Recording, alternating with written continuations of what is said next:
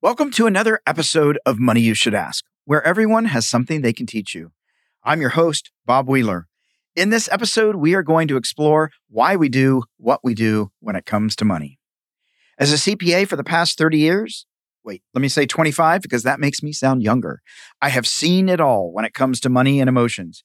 And if you think I'm talking about my clients, I'm not. I'm talking about myself. My relationship with money has been, and sometimes still is, an emotional roller coaster. Maybe that's something you're also familiar with. Good news. You and I are not the only ones. Our next guest is going to share their money beliefs, money blocks, and life challenges as well. Buckle your seatbelt and enjoy the ride.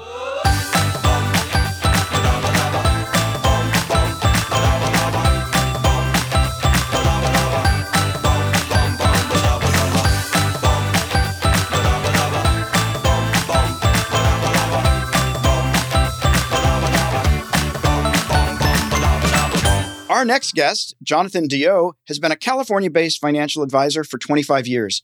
He managed investments at a variety of Wall Street companies before founding his own financial planning firm, Mindful Money, in 2002. He's a contributor on personal finance matters for the Huffington Post and Business Insider, among others. And he's been featured in the Wall Street Journal and the New York Times. Jonathan and the Mindful Money team offer simple steps to financial success and tools to mindfully overcome emotional and cognitive biases related to money. Jonathan is passionate about spreading the value of goal-focused and planning-driven wealth management to help people enjoy better financial outcomes and live happier lives. His personal goal is to touch 1 million lives in 10 years with Mindful Money financial education courses. Jonathan, welcome to the show. Thanks, Bob. I'm excited to be here. Well, I'm super excited because your focus is financial literacy. Even though we didn't say financial literacy, there's this piece about the mindset and happier lives. Can you tell me what was the pivoting point for you to focus on that, or was that always the case? So early on in my career, I started off at Wall Street, like many investment advisors start off on Wall Street firms. And I started out pitching product. I learned how to sell a stock and then determine whether or not this person wanted to be more aggressive or less aggressive with their stock. And if they wanted municipal bonds, I'd call them back with municipal bonds. So I started out training on sales. And about 6 years into my career, after 3 moves from one firm to another and 3 mergers, I decided to start it over on my own. And at that point, I set up my firm in 2002. I think it was late 2001, early 2002. And I asked my clients what they wanted. And they said, I want a deeper focus on planning. And I want to have more education. I want to know what's happening. I want to understand what's going on, how the sausage is made to a point. And so we started building on that. And we didn't actually build courses until 2020, but I taught financial literacy at my alma mater, my grad school, taught at lots of different local organizations. And then all of our clients said, hey, can you talk to my son about this? Can you talk to my kids about this? How about my nieces or nephews? And yeah, we just did these ad hoc classes all the time. And then ultimately, 20 years in, that's sort of the core of what we do. That's awesome. And how do you keep people focused? So when I do tax prep, I have about 20 minutes before they zone out. And they will up front tell me, you got 20 minutes or you got 10 minutes. Now, some of them are interested and they'll listen for the whole hour, but mostly we talk about them. But how do you get people to stay engaged? Because sometimes this stuff can be overwhelming. The meat of how financial services works, that's not what they're interested in. I mean, they're really interested in how do I get to the things that are important to me? And so the easiest way to keep them engaged is to keep the focus on what's important to them. And then what are the steps to make sure they get what's important to them?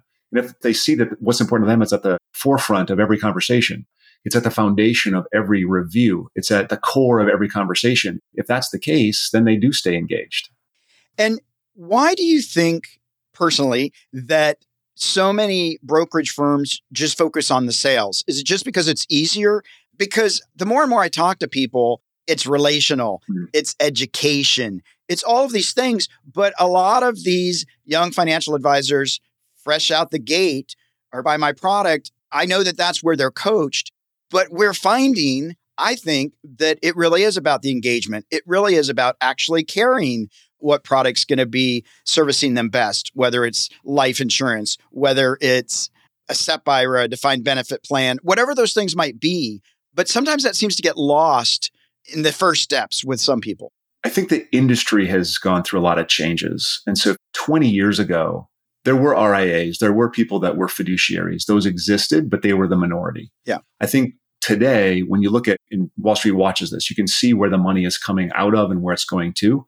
It's difficult to get much money to flow out of banks because banks, every product, they also give you discounts if you do both lending and your savings and your checking and your investing. They give you, money off and those kinds of things if you go to a bank, but you're never going to have a fiduciary experience there. So over time, the industry has shifted and you're seeing a lot of money flow out of the brokerage environment, the product sales environment, and towards fiduciaries, towards people that are focused on planning and education. So it's not as if I invented this. Like I joined a fantastic wave of change in the industry, focused on how do we get people to better outcomes and maybe a better path to those outcomes as well. Less stress, more happiness, more well-being, less fear and anxiety around money.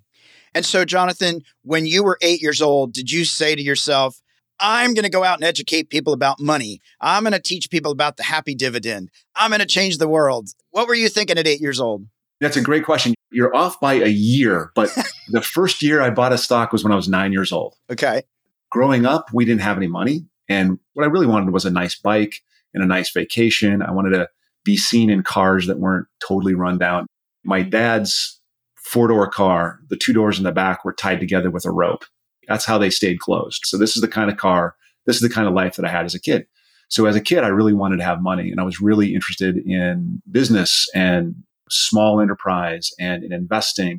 Money was really important to me. The thing you don't have is the thing you covet, right? It's the thing you want. So I grew up without, that's what I wanted. Once downtown, Rapid City, South Dakota, I'm growing up. My parents are running errands and I stop in a brokerage house back in the day. I think the company was Private Ledger. It was either Linsco or Private Ledger. And I went into this broker's office and I started reading value line research. And I was like, oh, this is so cool. Get all the details about this specific company. But I convinced my dad to let me invest like $500 of my summer earnings in a stock. And so that's where really I got interested in the market. But it's not until a conversation I have with a client around 2009 that makes me say, you know what? There's a better path to this. Mindfulness actually matters. And that's where I started developing that sort of philosophy. And do you think your dad letting you invest that money was pivotal? I mean, he could have said no, or he could have said, no, we need that to fix the 2 back doors on the car. I mean, that's what my parents would have done. They would have taken my $500 because things were tight. What was the support like with your parents, if you had siblings, that allowed that? Because a lot of people that I know who are super successful started with nothing. Yep. But having that moment, having an opportunity, having somebody mentor at a critical point changed the trajectory of their life. Yeah. Again, we didn't have much. My dad still would read, I think it was Kiplinger's and Money Magazine. And there was a guy that he followed. This is 40 years ago. So there was a guy that had a system of trading and my dad would just listen to him and follow him. And I would pay attention. My dad and I would have conversations around the kitchen table. We would talk about things like taxes and small business because the one message I took out of my childhood was you can, just like you said, you can do anything you want in life. You have to trade off some stuff. You've got to work really hard. You can become whatever you want. And so for me as a kid, I wanted to be, this is embarrassing, but I don't think I'm alone in this. I wanted to be a millionaire. I wanted to not have to worry about money. I wanted to have financial security. So I had chased that starting as a kid. And I think I finally got it like 8 years ago. And so it's a long path. It's deeply affected by those stories you learn growing up. But my parents were always about, Jonathan, we know we don't have a lot. We're setting it up so you can actually succeed. And here's the things you have to do. Here's the path. And we had deep conversations about politics and money and how this stuff works together and all this stuff. That's so incredible that you got that support because so many people out there, their parents don't have the ability to have the conversation or even the willingness to share. We don't have a lot, right? Yep. That's very vulnerable as a parent who's providing shelter and clothing and food for a kid to say, we haven't got this figured out. You knew though, because every time you asked for something, they would say, nope, we can't have that. Nope, you can't do that. Nope, you can't. There was a lot of no's, a lot of no's. A lot of no's. Well, you said one thing that I want to talk about for a second. You talked about wanting to be a millionaire. Yeah. And I agree. You're not alone in that. And I think it's a deeper question for me, right? Because $1 million, I live in LA. That's going to last me 10 minutes, right? I can have $1 million house and be living in a shoebox. Like, do I want $1 million of positive cash flow on an annual basis? Do I want $1 million sitting in cash? Because I want to have some liquid $1 million. And there's so many ways to define $1 million. Yep. It could be passive income of $1 million. It could be, there's so many different things. I think a lot of people go, yeah, I just want to have $1 million. In 1980, Rapid City, South Dakota, $1 million is a lot different than San Francisco Bay Area 2021 $1 million. So whether it's an income or assets, just the time frame alone sets a completely different, and geography alone sets a completely different expectation. For me, I think the desire to be a millionaire is shorthand for I want to feel financially secure. I want to be okay with money. I don't want to worry. Frankly, you don't shed that story. You don't shed that concern. It still creeps up. I still am nervous, even though I'm at a place I don't really have to be as nervous as I was. So I tell people, look, I still get emotional. If I'm financing or purchasing a property, I tear myself up. It's a wreck. It's not going to happen. They're judging me. All of a sudden, some secret credit thing is going to come through and everything's going to fall apart. And I get very emotional until it's done. And everybody's like, Bob, it'll be fine. And I'm in the corner, like not eating, and I'm nauseous. And as much as I know, it's probably all going to be fine, I get such triggers. So would you be willing to share one of those little places, where growing up it was no, no, no, no, and we don't have it. And now here you are. You've made it, so to speak. You can live comfortably and not have to look behind you, but still. Yeah. Growing up, I had friends in high school that were getting cars and I wasn't going to get a car. So I had to work, and I had friends that had summers off and were taking vacations. And when I was 12, I was working full time in the summer. By the time I was 14, I was working full time in the summer, and I was working year round, like in a retail store, or I worked for Allied Van Lines. And that was so that I could save money so that I could go to college. My parents couldn't give me help to go to college. So that was something that was bothersome. I worked full time through college, sometimes multiple jobs. I would have liked to have had some of those other experiences that many people had.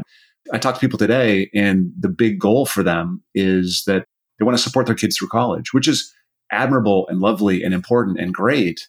And I worry about this with my own kids. Like, I'm going to pay for my kids to go through college, which means they're not going to learn the same set of lessons that I learned. Both my kids work. I have a kid that's 14 and one that's 17. They both have jobs. I mean, they both work. They don't have to, but it's important that they work. It's important that they learn those messages, learn those lessons. There's so many instances of, I wish it had been different as a kid, but as an adult looking back, there were really important lessons built into those moments. I'm kind of, it's undecided what's better. Is it better to give them everything, or is it better to make them struggle? That's an open question. Is there a balance there? Sure. Do I know it? No, I'm no expert in it. I'm going through it. That leads me to, you heard no a lot as a kid, right? Yep. And no sometimes comes from scarcity. No, that can't happen. No, that can't happen. And then sometimes no is a healthy boundary for people trying to sabotage your success or not going forward in a way that's actually serving you. Is it easy for you to say no in a healthy way? And do you still have any of that no from a scarcity place? We have this battle with the kids on a regular basis. It's but Dad, we could afford this. This is the current one. We already have Disney Plus, and we already have Netflix, and we already have Amazon Prime. My kids really want Hulu. And I'm just like, it's $6.99 a month. It's not even that big a deal. But we're like, no, it's ridiculous. You don't need another streaming video platform. You don't need it. Oh, but there's this specific program. We're like, okay, which of the other three are you willing to give up? We're not going to add on a fourth streaming platform. Like, that's ridiculous. So which one are you going to give up? Could we afford it? Without even thinking about it. That's not the point. The point is, you don't get everything you want. It doesn't work that way. You've got to give some stuff up, right? So it's an ongoing conversation on a daily basis when they say, oh, but I want this sweatshirt. You don't need that sweatshirt. I want this, pair of shoes. You don't need that pair of shoes. Like, you don't need all this stuff. My son's got friends that are sneaker traders. That's a thing. Like, that was never a thing when I was a kid. I don't know. I understand this thing. They've got, massive investments in 15, 20, 30 pairs of sneakers. That just blows my mind. But we're not going to support that. If you want to take your money and do that with, you go ahead. That's not our thing. Exactly. Well, it's funny. I have such a pet peeve about these streaming fees. Everything, whether it's the home security, whether it's this, it's just $5. This one's just $12. This one's just $13. Even the software for bookkeeping now, it's online. It's $40 a month. I just want to buy the software once. Yep. And use it for 10 years. And obviously there's more money to be made in it, but gosh, that is such a pet peeve of mine. It drives me insane because it's so impractical. Yep. Yeah. The whole subscription service for everything. It's definitely a nice profit center for all these companies. I used to have QuickBooks that I just loaded on the computer. Now it's $20 a month, just like you said. Ugh, It's $20 a month every month. so frustrating. Yeah. Yep. So I'm not the best consumer because I'm always saying no. I know I'm living in the past, but yeah, not happening. So do you and your wife have conversations about money? And were they initially money confrontations or have they always been money conversations? It's a great question. So our values are pretty well aligned when it comes to spending or not spending. The difference has been, I like to spend more. She's like a don't spend any money kind of person, like never spend money, which is very interesting. If you just peel that back a little bit, she was raised in a house that had a little bit more money than I was raised in. And so she was trained to have money and not spend it. I was trained to not have money and want to spend it. And so for me, I'm like, if I have some money and there's a thing I want to do, it's very difficult to not do that thing. It's very difficult to say, hey, let's think about this. Let's make sure that we've got all our other bases covered. Let's make sure we've done all these. We've put the right amount into savings and we have my right amount in 529 plans for the kids. Make sure we do all that stuff first before I buy the bike, right? If I want the bike and I feel like I have enough, I want to buy the bike. And that's different stories in growing up. The only time we've really sort of battled about stuff isn't so much about spending. It's about some esoteric investment that I want to make. Because I love doing angel investing. I love buying into a private company. And she's like, you know what?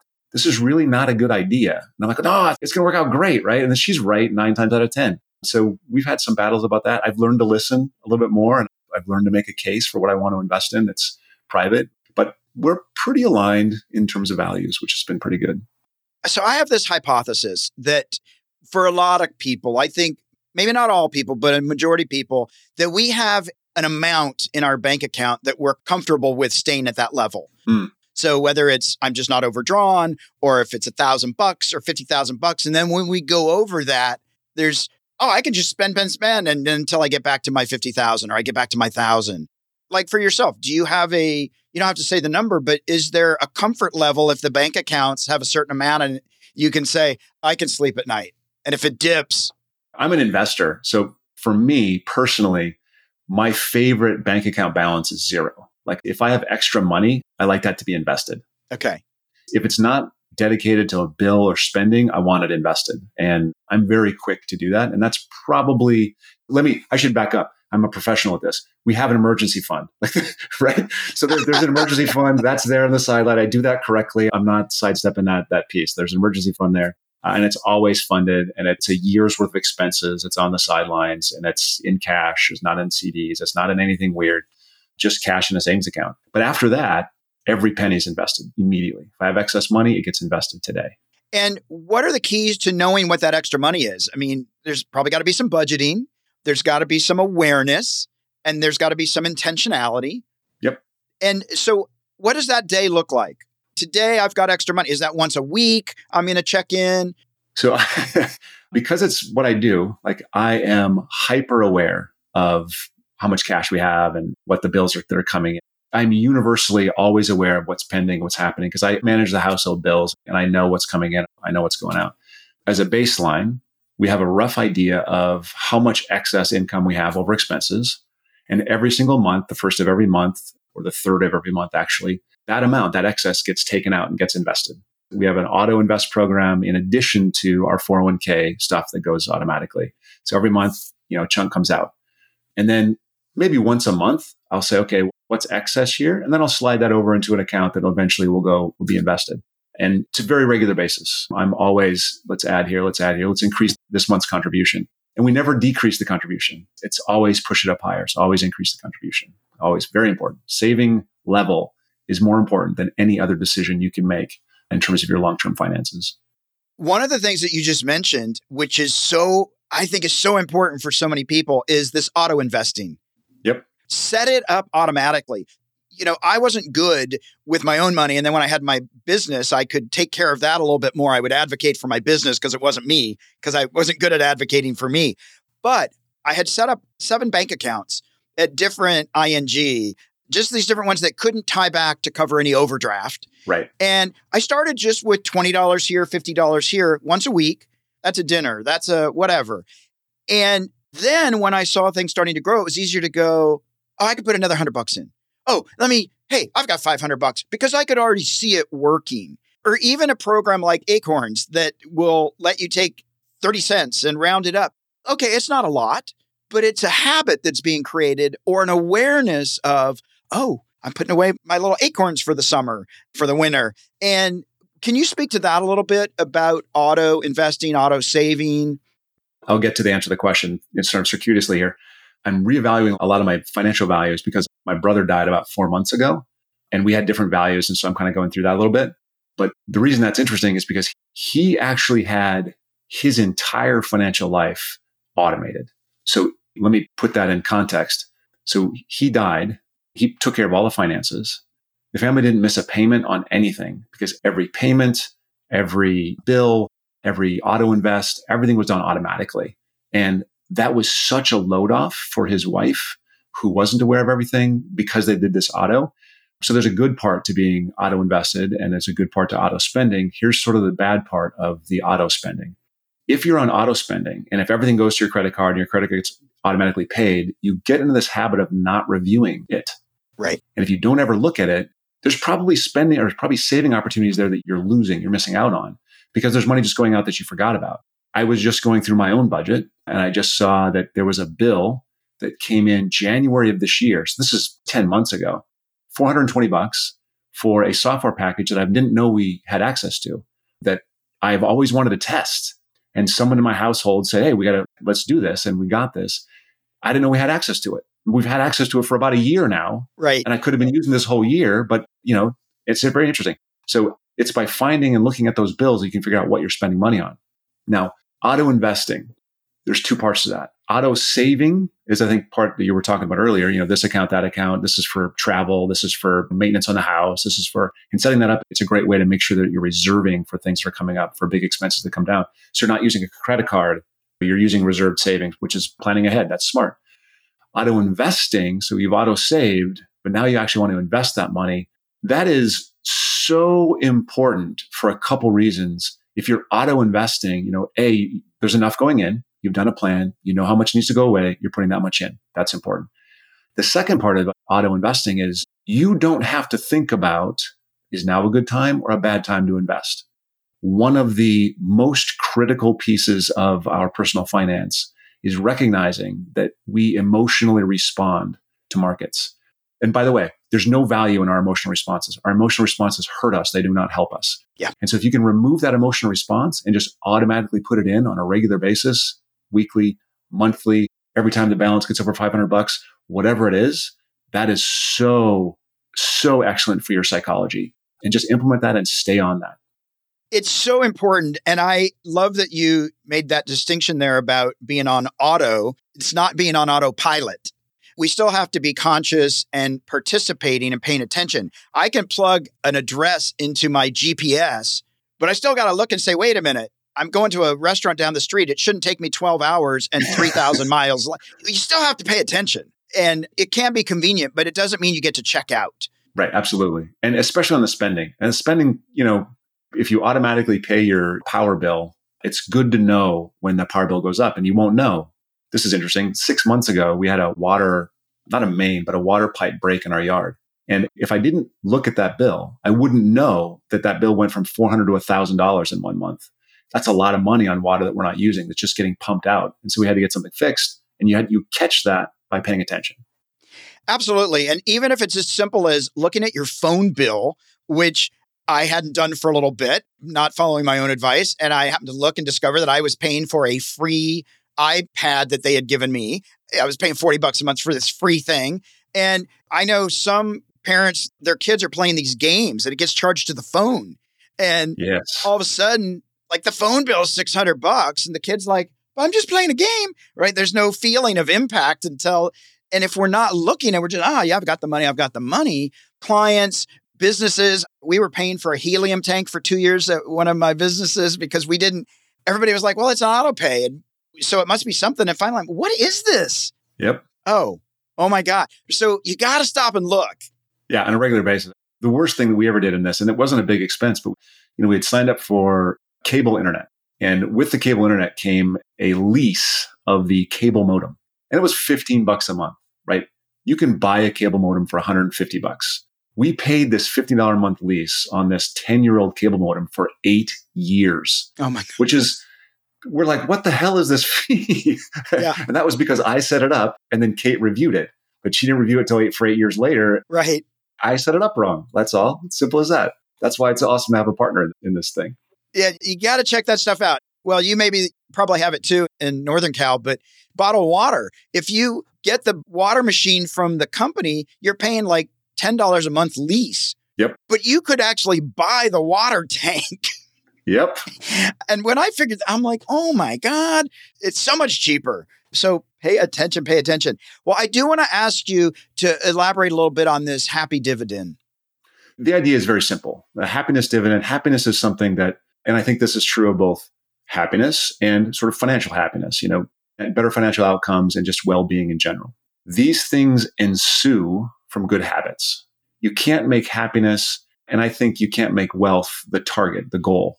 If you make wealth your goal, you're never going to find wealth. If you make happiness your goal, you're always going to be unhappy because there's always going to be something else that keeps you from being there, right?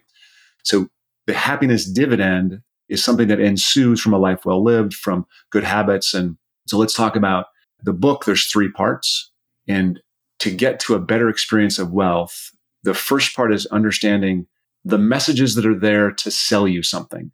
There is so much financial BS out there. And, in the first part of the book, I'm just debunking myths. I'm just saying, this is an illusion. You can ignore this. This is crap. Don't pay attention to this. The middle section of the book, I'm actually just talking about the stuff we all know. What are the real sources of well-being that philosophers and religious folks have been talking about for thousands of years, that, psychology academics have been talking about for 3-4 years? What are those things that actually drive happiness and well-being? And then once you know what those are, specifically for you, the third section of the book is, how do we build a financial plan based on those things? Ignore the stuff that doesn't work, focus on the stuff that does work, figure out what your values are, what your purpose is, what your direction needs to be, and then build on top of that. I think those 3 steps are the critical steps. Yeah. Otherwise, we're just in the hamster wheel, running in circles, not feeling fulfilled, and then wondering why. Yep. And we got to step off the roller coaster. You got to get off the merry-go-round, stop the cycle and figure out what feeds us emotionally, spiritually, personally, instead of just like, I got to have what they have. Yep. Or buying into the media that says we have to have everything now. Now. And we deserve it. Well, we're at our Fast 5, which is brought to you by Podmatch, a service that matches ideal podcast guests and hosts for interviews. Jonathan, do you typically stick to a budget? And if so, when was the last time you updated it? I don't really stick to a budget. We do it the reverse way. We actually have the savings come off first, and then what's left is basically spendable. And then, like I said, if there's excess at the end of the month, we haven't spent it, that's additional savings. But we put savings first so they don't have to pay attention to every penny. That's really smart. When I do budgets, I start with expenses first instead of income, because I find if I start with income, everybody adjusts their expenses to match the spending. And so I want to catch them. Yeah, totally. And totally find out, because we lie to ourselves. We just lie all the time. Yeah. That's like, my friend was like, the Starbucks, it only costs $2. I'm like, dude, it says $4.95. Or the one-offs, like, oh yeah, that month, we don't actually spend that much. That month we had this special thing where we had to fix this. Well, you're fixing something every month. Let's just be honest. Yeah. Like, it's much more fun to lie. When was the last time the purchase you made, you had to talk yourself into it? The last time I had to talk myself into a purchase? Yeah. Maybe this is a bad sign. If I want something, I get it nowadays. You know what? No, there is one thing. So my wife and I used to go to this cat skiing trip in Canada. We did it like 7 years in a row. It was so great. It's relational. She and I would go together. We'd have a ball for 3-4 days. Great skiing, 9 times out of 10. And then we stopped doing it. And we stopped doing it because we had intended, let's go do something else instead of doing this every time. But I missed it so much. And we were at a party, and a friend of ours who does it, who has done it for longer than we have, said, hey, you guys want to come back? We have a spot in the cat. And I had to go, yes. I didn't have to convince too much, but I was like, that opportunity was there. We said no before. no, we're doing it. So it's pretty quick. And was it worth it? I haven't been yet. We're planning. Oh, it's coming. All right. Yeah. I'm excited to go, but I'm not looking forward to it. That's cool. All right. We'll have to check back in. Would you rather look like $1 million or feel like $1 million? I'd rather feel like $1 million. What's the most expensive thing you ever bought that did not meet your expectations? I think it was an Audi A6, actually. Yeah. Yeah. I'd say that's the most expensive thing that wasn't quite what I wanted after the fact. And what's the best financial decision you've made to date that you feel really good about? Can I say two? Yeah. I think the best in terms of managing my own spending and managing some of my stupid investment ideas was marrying Kate. I think Kate and having the right partner has saved me from myself so many times. And then the second, I think, and this is, I think, a very close second, when we transitioned from saving what was left to saving first, doing a plan and figure out how much we needed to put aside and putting that aside before we spent, that's actually simplified a lot of things. It's made savings and investing a lot easier for us. That's such a great piece of advice. Actually, we're at our M&M spot, our sweet spot, our money and motivation. And I always ask for a practical tip or a piece of wealth wisdom. That sounds like an amazing piece of wealth wisdom and a really great financial tip. Do you have another one for us as well? I do, actually. And this is the one this is sort of our tagline internally in the office. And that is, stop predicting, start planning, and then stay mindful of your plan. Awesome. Where can people find you online and social media? And where can people find your book? The best place to go online is to go to mindful.money. I will say that's not mindfulmoney.com. That wasn't available. But mindful.money will find all our education courses, the services, and you'll find all the social media links that we have and that I have personally. The best place to find me online is LinkedIn. That's probably one of the most active. And then the book, local bookstores probably don't have it as much anymore. Amazon's going to have it forever. And Jonathan, you have a free course that our listeners can go to a website and get. Can you tell me a little bit about that? Absolutely. We have an 18-module course, the first module of which is free. And that first module is designed to help people figure out what's important to them. It starts with talking about their values. It develops a personal purpose, and then it takes you from your long-term 10-year plus goals to 5-year goals to 2-year goals to 1-year goals down to this quarter's action steps. It's a single course. We always say that the most important thing in financial planning is that you know where you're going. This helps you figure out where you're going. Sign up. That's awesome. Well, Jonathan, I want to recap just this conversation because it's really been a great conversation. There's a couple things that we didn't say explicitly, but when we talked about the happiness dividend, and when you shared that, what I was hearing from that and throughout is this place of gratitude of actually, like, we may not always be happy. We may not always be wealthy, but we can certainly look for gratitude and get the happiness dividend through that. The other piece that was interesting to me was, even though your parents didn't have a lot, and even though there might have been some financial shame of not having the newest car in town and all those things, I didn't hear any blame. I didn't hear like, oh, this is what my parents didn't put me through college, my this and that. Like, that really, there's a personal owning and taking responsibility for where you are and where you're going. Oh, I think those two things. So gratitude is, for me, in the book, it's the 8th pillar of happiness. I talk about 8 things. That is one of the things that actually allows you to have a happiness dividend, is being grateful for where you are, wherever that is.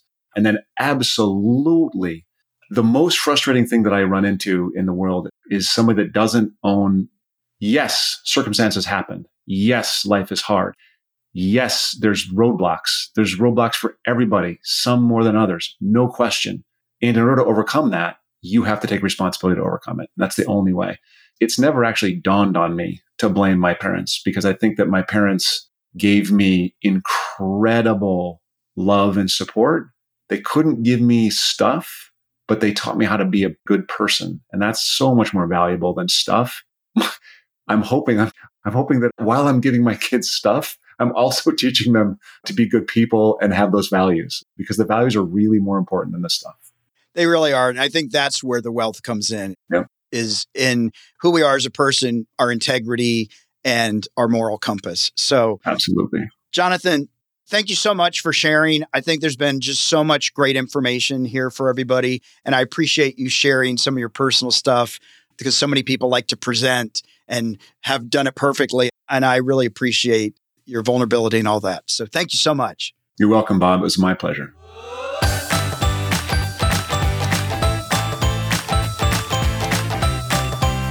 We hope you enjoyed this episode. Did you learn something new about your relationship to money today? Maybe you have a friend who has some financial blocks or beliefs that are holding them back. Please share this podcast so they too can get off the roller coaster ride of financial fears and journey towards financial freedom. To learn how to have a healthy relationship with money, visit themoneynerve.com. That's nerve, not nerd. We'll be back next week with another perspective on money and the emotions that bind us.